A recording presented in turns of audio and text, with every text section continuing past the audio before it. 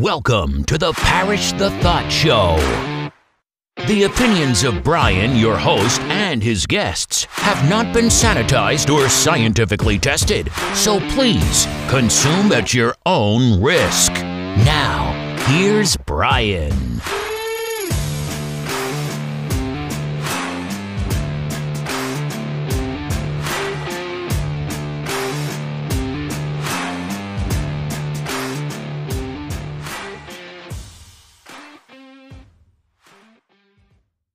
Ladies and gentlemen, cats and dogs, friends and foes, welcome back to another episode of the show.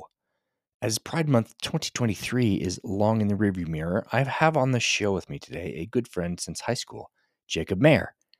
Jay is a middle-aged gay man who no longer embraces what Pride has morphed into over the last 10 to 15 years. Anyway, Jay, welcome to the program, sir. Well, thank you for having me. And I'm having you here. Oh, my silly dog's going off because you're a gay man who hates Pride Month, and I was thinking of some kind of analogy before having you on, and it's like you're like the elf that doesn't like Christmas. So how does that work? You're in this group, this camp. Shouldn't there be a certain way you have to think? Tell me why Pride Month bugs you so much. I think hate's a strong word. It takes a lot of energy to hate something, so I don't think I hate it. It doesn't appeal to me, and it hasn't for a long time. My first experience at Pride was probably 22 or 23 years old in West Hollywood in Los Angeles. Back then it was a day. It wasn't a week or a month. You know, it might have been 2 days, but it wasn't what it is now. The other thing too is that I've always felt it showcased some of people's worst instincts, your baser instincts. And when you're younger, you kind of don't really play into that, but you start thinking about it when you get a little bit older. And to me, it's turned into a freak show, to just use a very blunt term. It celebrates the most deviant among us as opposed to the everyman. And there's a lot of us out there, and we may not all be one political viewpoint or another, but we don't necessarily subscribe to some of the craziness that goes on when you get into that. And it's turned into me, it's turned into kind of this opportunity for corporations to virtue signal, because you'll watch every corporate logo turn, pride flag colors. Yeah. And the pandering commercials come out on TV or on streaming services. It's like, oh, we've got so and so here who's whatever. That's what, and then you've got just the fact that the media then will seize on the most outlandish things that happen at a particular Pride event somewhere, and that's what gets broadcast to everyone, and it becomes this thing of, you're all like that. Not this guy. Never have been, never will be. So yeah, you become, them gays are taking over. Yeah. That mentality happens, and the media will glom onto, like you say, some sensational extreme and put it out there like it's happening everywhere. Like the chant that went viral about, we're here, we're queer, we're coming for your children. I don't think that's really true, but conservative media grabs it, and then conservatives start freaking out, thinking that all them gays are coming from my kids. And I don't know if conservatives sound like that, but I like to do the accent. Well, I think too is that you get this idea that you get people who base their entire identity on who they sleep with, and I don't understand that. Um, to me, I'm more or less a blue collar kind of guy. I mean, I do a job in engineering, but I've always kind of worked with my hands a lot, and I'm a car guy. I like to go hiking, camping. Um, photography is a passion, but I don't go in for all of the other things that go along with it. You won't find 47 rainbow photos on my Facebook profile. You won't find, uh, you know, I don't know. It's just, to me, it's this big a piece of me. You know, it's a slice, but it's not who I am. It doesn't define me. Your character should define the whole Martin Luther King content of character. I don't know if we've lost it, but it seems like we're in some factions of our society, we are losing the fact that that's what matters. How you treat others, that's what matters. Not like say, not what faith you religion you are, what color you are, what orientation, any whatever. All these things that don't. Yes, the gays, like you say, they're part of you, but they're not paramount to your character. Right. And you know, I like to think that my character is good, that I reflect well to people when they see me or meet me. My husband Tony will tell you that people either love me or they want to knock my block off after they meet me for a little bit. Um, uh, Recently added buddy here, Jake. Kind of, we've talked about the fact that we're both kind of have that mentality where we can be jerks, but for some reason between the two of us it works because we're both cutting up on the same stuff. So, And that's just you. That has nothing to do with you being gay. right, that's just my personality. Well, you can't be a card carrying member of the group if you don't think like them. Come on now. You're messing up the whole system. And I think that's where I'm sort of mocking this Well, group think that we apply to, like my guest Adam Coleman, who wrote the book Black Victim to Black Victor. He's like, I don't think and speak for the Black community. I don't even know what that is. I, being part of the Mormon culture, I don't speak for them. They don't speak for me. But we do that. We put, oh, this group, you're in that category. The othering of others that we do. yeah, and I think, you know, individuality is the hardest thing to control, right? If people act as individuals, think as individuals, that makes them extraordinarily hard to govern. And the idea that, and that's not just government, that could be corporate governance of people who work for the corporation. They want you to conform to a particular set of standards and beliefs when you work for XYZ company. And individuals, from a government perspective, are impossible to govern, and that was kind of what our founders wanted. I think was they wanted people who were difficult to govern. They wanted you to keep the government in check, but government wants people who think alike, because if you get them to think alike, then you can put out a single message and you can get them to follow that message and get them to do what you want them to do by manipulation. And you know, there was a philosopher who said, and I can't recall his name, but he said that, you know, a community of individual thinkers, and I think he used the term libertarians in there too, will tolerate a groupthink or socialist minority. But the opposite is not true. There is no groupthink or socialist community that will tolerate an independent thinking minority because they pose a threat to the whole. To the collective, yeah. And you can see movies that are kind of like that. What was the one, the M Night Shyamalan one, where they think that they're inside this compound away from all these monsters, and it turns out it's just the town outside. Oh, I don't know that film. What's it Yeah, called? it was an M Night Shyamalan was the director of it. I can't recall the name of it. Joaquin Phoenix is in it, but the whole premise is that they're in this little like house and they're being menaced by all these monsters outside that want to like take them. And then eventually something happens and they have to work up the courage to like step outside the fence. And they walk outside the fence and it's just Main Street America. It's like the Truman Show. Yeah, A yeah, I little, guess, a and little. yep, but in a much darker Yeah. perspective. Afraid of something that wasn't even real. Yeah, but they'd been told it was real, and if that's all you know, then that's all you know. Yeah. And why would, I mean, I, I was raised a very conservative part of Northern California, and you Mhm. spent a lot of years there as well. I thought every idea that came from the left was from the devil. And it wasn't because someone said that, but that was just what was pounded into my brain for most of my life. And then I willingly consumed nothing but stuff from that camp for 20 plus years. And it just made me mad. I was just frustrated all the time. Couldn't do anything about it. Didn't want to get into discussions with people that were more eloquent than me that were on the other side because I didn't think I could win because that was my mentality. I got to win. Mhm.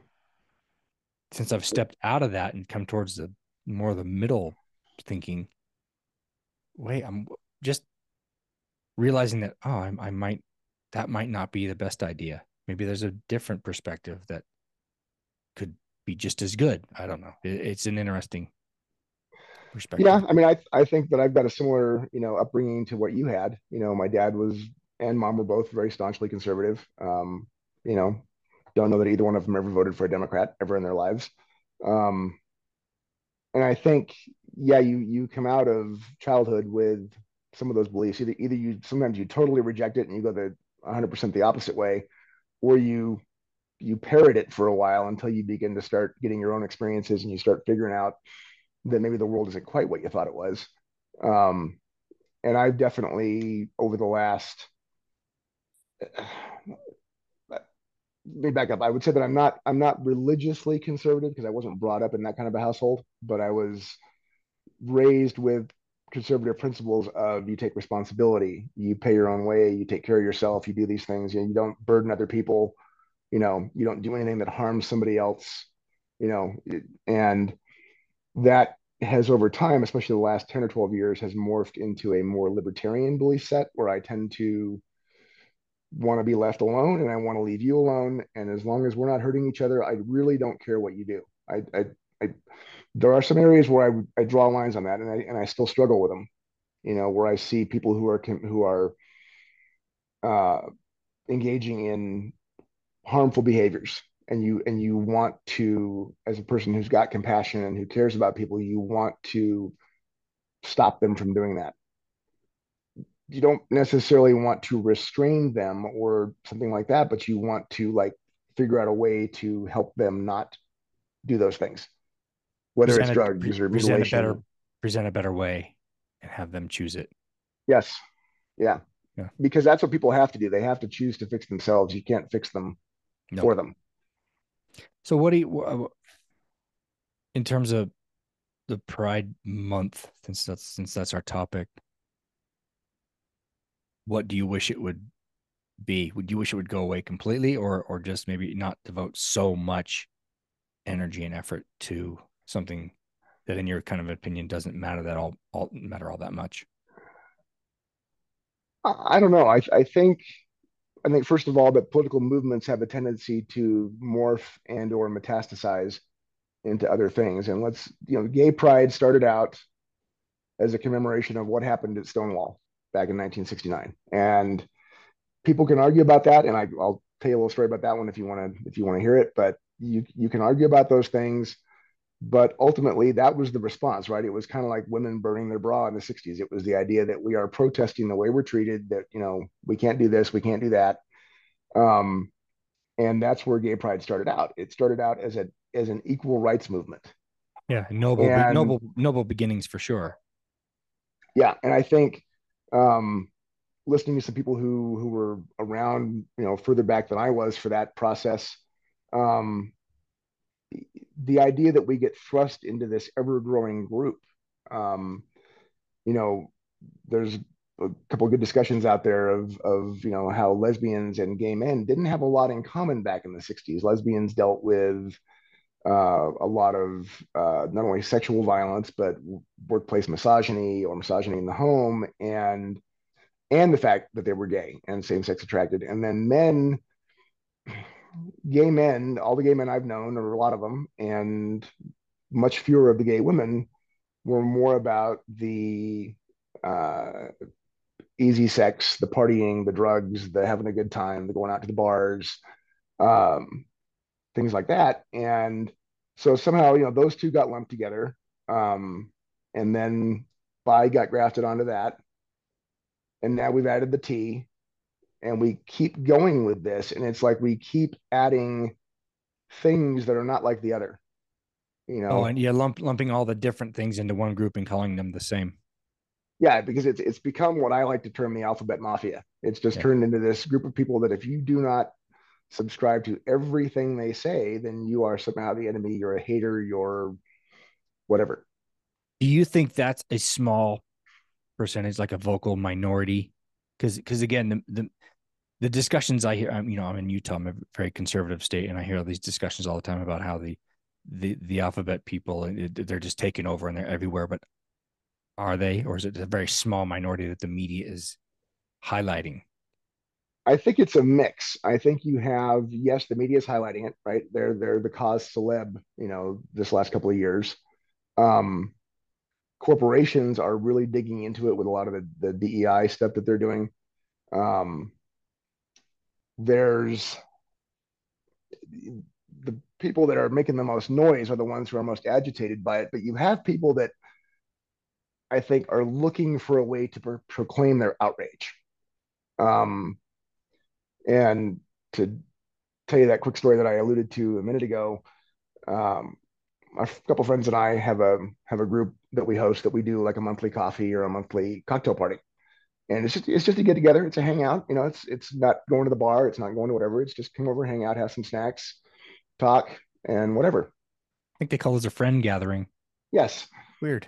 and we kind of expanded it into it became a Facebook group, and it became you could join the group, and then you could be invited to the events. And we were having a cocktail event back in August, and unbeknownst to me, I didn't catch it. Facebook now creates a group chat every time you create an event. So it's like there's a group chat out there that I didn't realize was there. And suddenly I see this comment come in from somebody who I was apparently friends with on Facebook, but had never really met or talked to that much. And I had posted a meme, and it basically had the like a black square with LGBTQIA plus whatnot on it, but it had a scissor cutting off the TQIA from the LGBT or the LGB, sorry. So it was basically I think I saw that. separating. I saw that. I think I saw that. And this guy screen captured that and then threw it into the group chat and said, I think everybody should know that the guy who runs this group is anti-trans, and goes into this rant. And I'm not going to go to that event. And then somebody else chimes in and said the same thing. And I shut down the chat, booted both of them out of the group. And then I messaged the guy who started it. And I said, neither one of you has ever been to an event, A. So you don't know anything. So I'm not too concerned if you don't come to this one. And then I said, if you'd bothered to ask me what I meant by that, we could have had a conversation about it. I said, but no, you wanted to prove that you were better than me. You wanted to exclaim your outrage to everyone who was there. You wanted to get good feels out of it, and you wanted to prove that you were somehow morally superior to me. And I said, that doesn't wash with me. And I said, if you want to have a conversation, we can. Surprisingly to me, he a couple hours later messaged me back. We had about a day and a half long back and forth text chat on Messenger, and we never changed each other's minds, but we had enough of a discussion that we came to the idea that we could understand each other's viewpoints and not hate on each other. That's I what was shocked. that's what we've forgotten how to do, because it's hard. That takes a lot of effort to. I think we get into this mindset that if I engage the enemy, then I support the enemy. That mentality, instead of like, no, I just because I want to understand. Like, for example, I had my cousin on last year, right after the Roe v. Wade decision came down, and she is totally for Roe v. Wade, and so everyone was like, "Yeah, this is the greatest thing in the world since they overturned this," and she was just crushed. And I mean, I asked her to come on, and I said, "I want your perspective," and she couldn't even do it for a couple weeks because she was so emotionally distraught about it. And while I've been in I'm not really for abortion, seems very wrong to me. I wanted to know why she was so upset about it. And we had a phenomenal discussion just because she was interested in what my perspective was, and I was interested in hers. And we don't engage with the quote unquote other side enough to understand each other. But then there was a human element to it. Whereas if we had this discussion online, it's easy to jab and be rude and poke fun because they're not in front of you, and the human aspect is missing. And even a lot of her friends were like, well, that was a great discussion. Yeah, it's because we just were interested in each other. And I think as a basis, we should do more of that.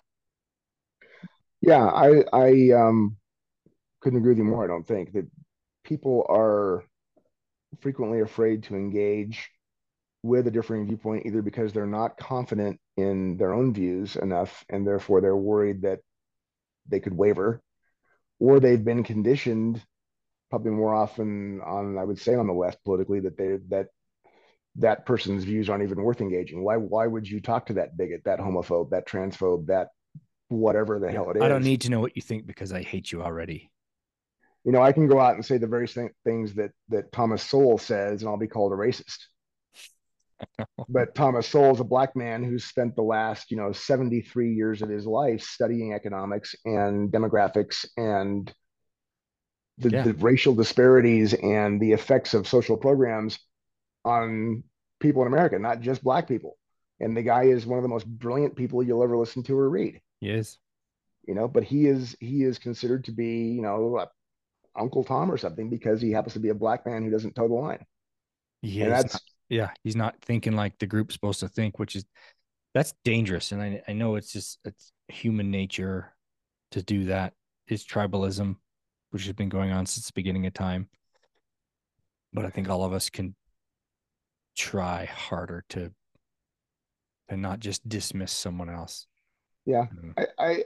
I'm willing to engage with just about anybody that can have a discussion with me without, calling me names. If you attack me personally, it's pretty much over. And I'll, Well, and when I'll you do that, you don't have any argument. If right. you start name calling, even I hated, like, I didn't, Rush Limbaugh, we'll pull him out as an example. I didn't mind the stuff he talked about. I thought he was fairly accurate, but he was a name caller. And Hannity was just a name caller. All these guys just started name calling. When you start doing that, you lose it for me. It's like you're the libs, the Dems, the right wing, the crazies, the QAnons. Just no, don't do that.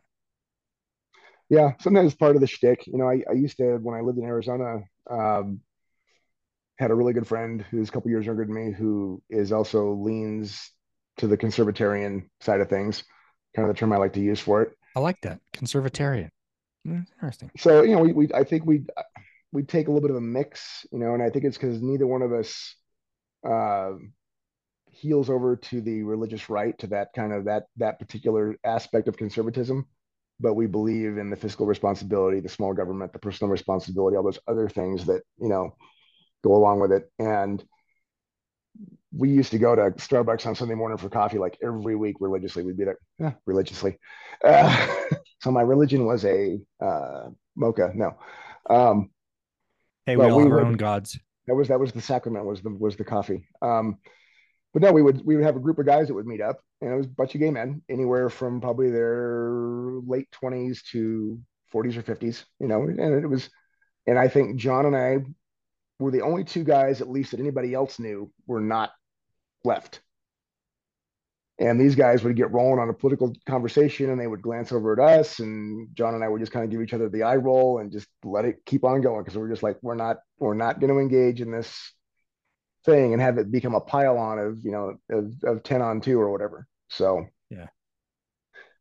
and that's kind of the way I think of, that's that group mentality, and people fall into that and they want to be accepted. Everybody wants to be accepted, everybody wants to be liked. And if your group all thinks one way and they hate people who don't think that way, well, what are you going to do? Either you have the courage to maintain your independence and say, well, if you guys can't take me the way I am, then see ya. You cave, you know. And having principles is one of the hardest things in the world to do. You go with anybody can go with the wind, but not everybody can have half a dozen principles that they can articulate and that they can apply fairly. If you are calling out politician with a D next to his name because he did something that is immoral or unconstitutional or something like that, you better be able to call out the politician with the R next to his name who did the same damn thing, and vice Yeah. versa. Be fair. Be fair with your love and hate. You have to have a consistent standard. Yeah, I agree. And that's if you're principle based. Yes. But if you're just ideologically driven, then it does everything that the R's do is from the devil, and everything that the D's do is from the devil. And then the cycle just continues, and then those in power continue to win because we're too busy fighting amongst each other over stupid crap. Yeah, and it is difficult because you find yourself, your instinct might be on something that you agree with, or someone you agree with, to rationalize something that happened to kind of make yourself feel better because you don't want to really apply the same standard you applied to the other side. And then that makes you stop and you have to struggle with, okay, what is my consistent position here? And that's the hard part of it, is getting back to that thought. Yeah, I was recently, I want to say called to the carpet, but I did an interview with Adam Coleman recently about, he wrote an article about when Biden made the comment that, when he made the comment a few years ago when he was on podcast with Charlemagne the God, and he says, if you don't vote for me, you ain't black. If you don't know who to vote for, you ain't black. Yeah, you ain't black, which was, really dumb and racist. And so that was why I had him on, because I wanted to talk about, just again, it's that group think, and they're like, oh, you can't vote this way because you're X, Y, or Z, put whatever label you are. And a liberal online friend of mine said, where's all your 10 episodes about Trump being a dumbass and saying racist, horrible things? Which was fair, I guess, but I'm not going to do 10 episodes on it. But yeah, I should have someone on that hates Trump and calls out some of the dumb things he does. So it's fair. And I try to be as balanced as I can, but I guess it could come across as like cherry pick the stories. But that was just an interesting article he wrote, and I wanted to talk about it. But it was a fair point. Yeah, but you can't you can't have everybody on, right? You can't hit every story. And obviously, I've listened to enough of your shows over the years that I know that somebody has to intrigue you for some reason for you to ask them to come on your podcast. Either they have to have done something, written something, said something that caught your attention, whether Yeah. it was Marshall or anybody. It's just, I mean, Marshall's the one that always sticks in my head because I think he's just such an articulate, smart guy, that it just kind of floors me that he ended up where he did. It's just one of those things where Yeah. you're like going, how did that happen? Yeah. And then You were smarter. Yeah. and you listen to his story and you go, okay, I can understand how this happened, and I can understand what he went through, and that's what I think makes your podcast compelling, is that there's, ones that really do grab your attention, Well, thank you. I appreciate the plug. yeah, sorry. I mean, well, it was the story about Connor that I listened to yesterday. My God, that's one of the Oh, most Imus. heart-wrenching stories I've ever heard. Yeah. That Imus's son who died while trying to save his dog. Yeah. Yeah. I can't imagine. Yeah, but I appreciate the plug. So I might have 13 fans worldwide now. So I'm hey, We'll make that one double into a digits, promo. man. Yeah. So well, cool. Well, I'm glad that you were willing to come on and share your perspective on this. About the pride, and because you are an independent thinker and it doesn't make sense, and your reasons for it not making sense make sense, if that makes sense. The two of us sitting here.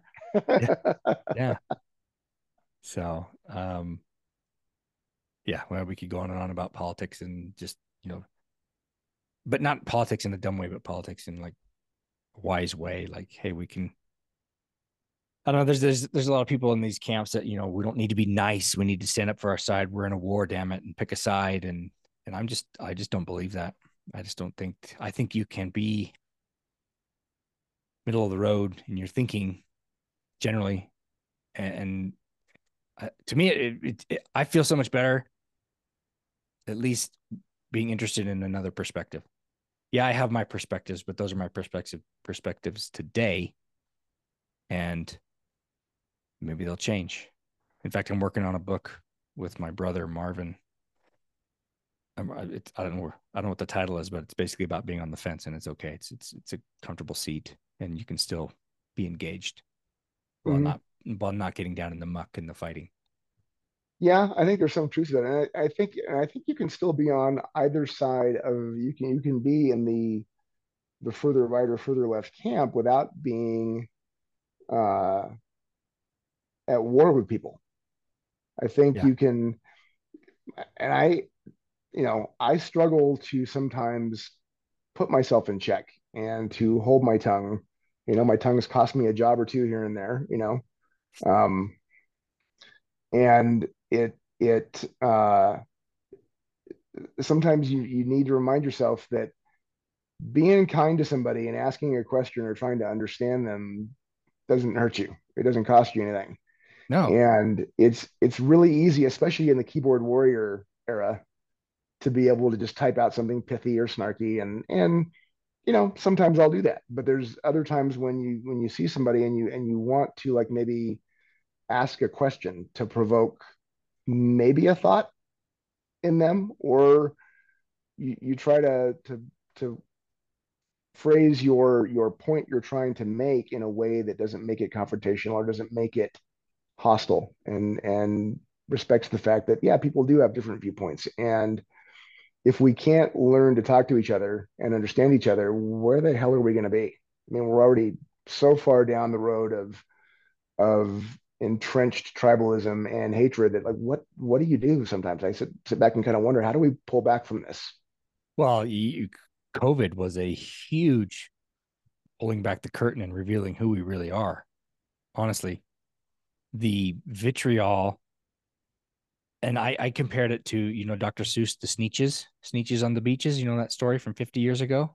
Oh boy, barely. Yeah. Okay, go look it up. It's a 10-minute little cartoon, and it is prophetic to our day about how those who got the vaccine were pissed at those who didn't, and those who didn't were pissed at those who did, and thought they were sheep instead of the whole.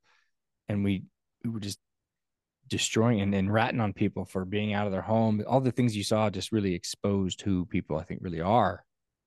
And that was kind of disturbing. That was, I think, one of the biggest eye openers for that whole time.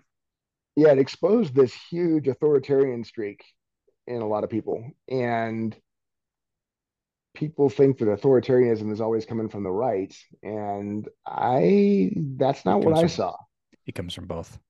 I think it does. Power doesn't know a side. True. But what I've noticed, in the last, I've been paying attention to politics probably since the 80s, I guess, when I was, 18 thereabouts. And it seems like the people who used to be liberal, which used to mean libertarian. It used to mean that I was very open to anything you wanted to do, suddenly, and that new ideas were great, and that those in power should always be questioned. Do you remember back in the 60s, it was don't trust anyone over the age of 30, and it was screw the man and whatever else. It was all this stuff about anti-authoritarianism, and now look who the authoritarians were. Same people that were saying that. Exactly. They're the ones in the seats of power now, and yeah, you're right. Maybe it's the power that corrupts, or it's the fact that they wanted more control. But it seems like that liberalism is no longer liberal. It's anything but. The definition has definitely changed. Yeah, for sure. So we wander off on politics all night. That's right. I don't want to do that. It's okay. It's a good discussion. But well, thank you, man. I appreciate you sharing your thoughts about this. It's been fun. I've always respected you, at least your written communication. You're very articulate in how you explain yourself, and that, to me, I try to be more like that. And I've matured a lot in that respect, because I used to just not even get into discussions because I didn't know how to win, and I don't care about winning. It's just trying to articulate your idea and not being an asshole about it. Right. Yeah, I agree. Well, thank you for having me on. I appreciate it. Thank you again for listening to The Parish the Thought Show. We know you have many podcast options and appreciate that you have chosen us. If you love what you hear, please give us a rating on whatever platform you find us. And don't forget to share, like, and subscribe. If you hate what you hear, only tell us.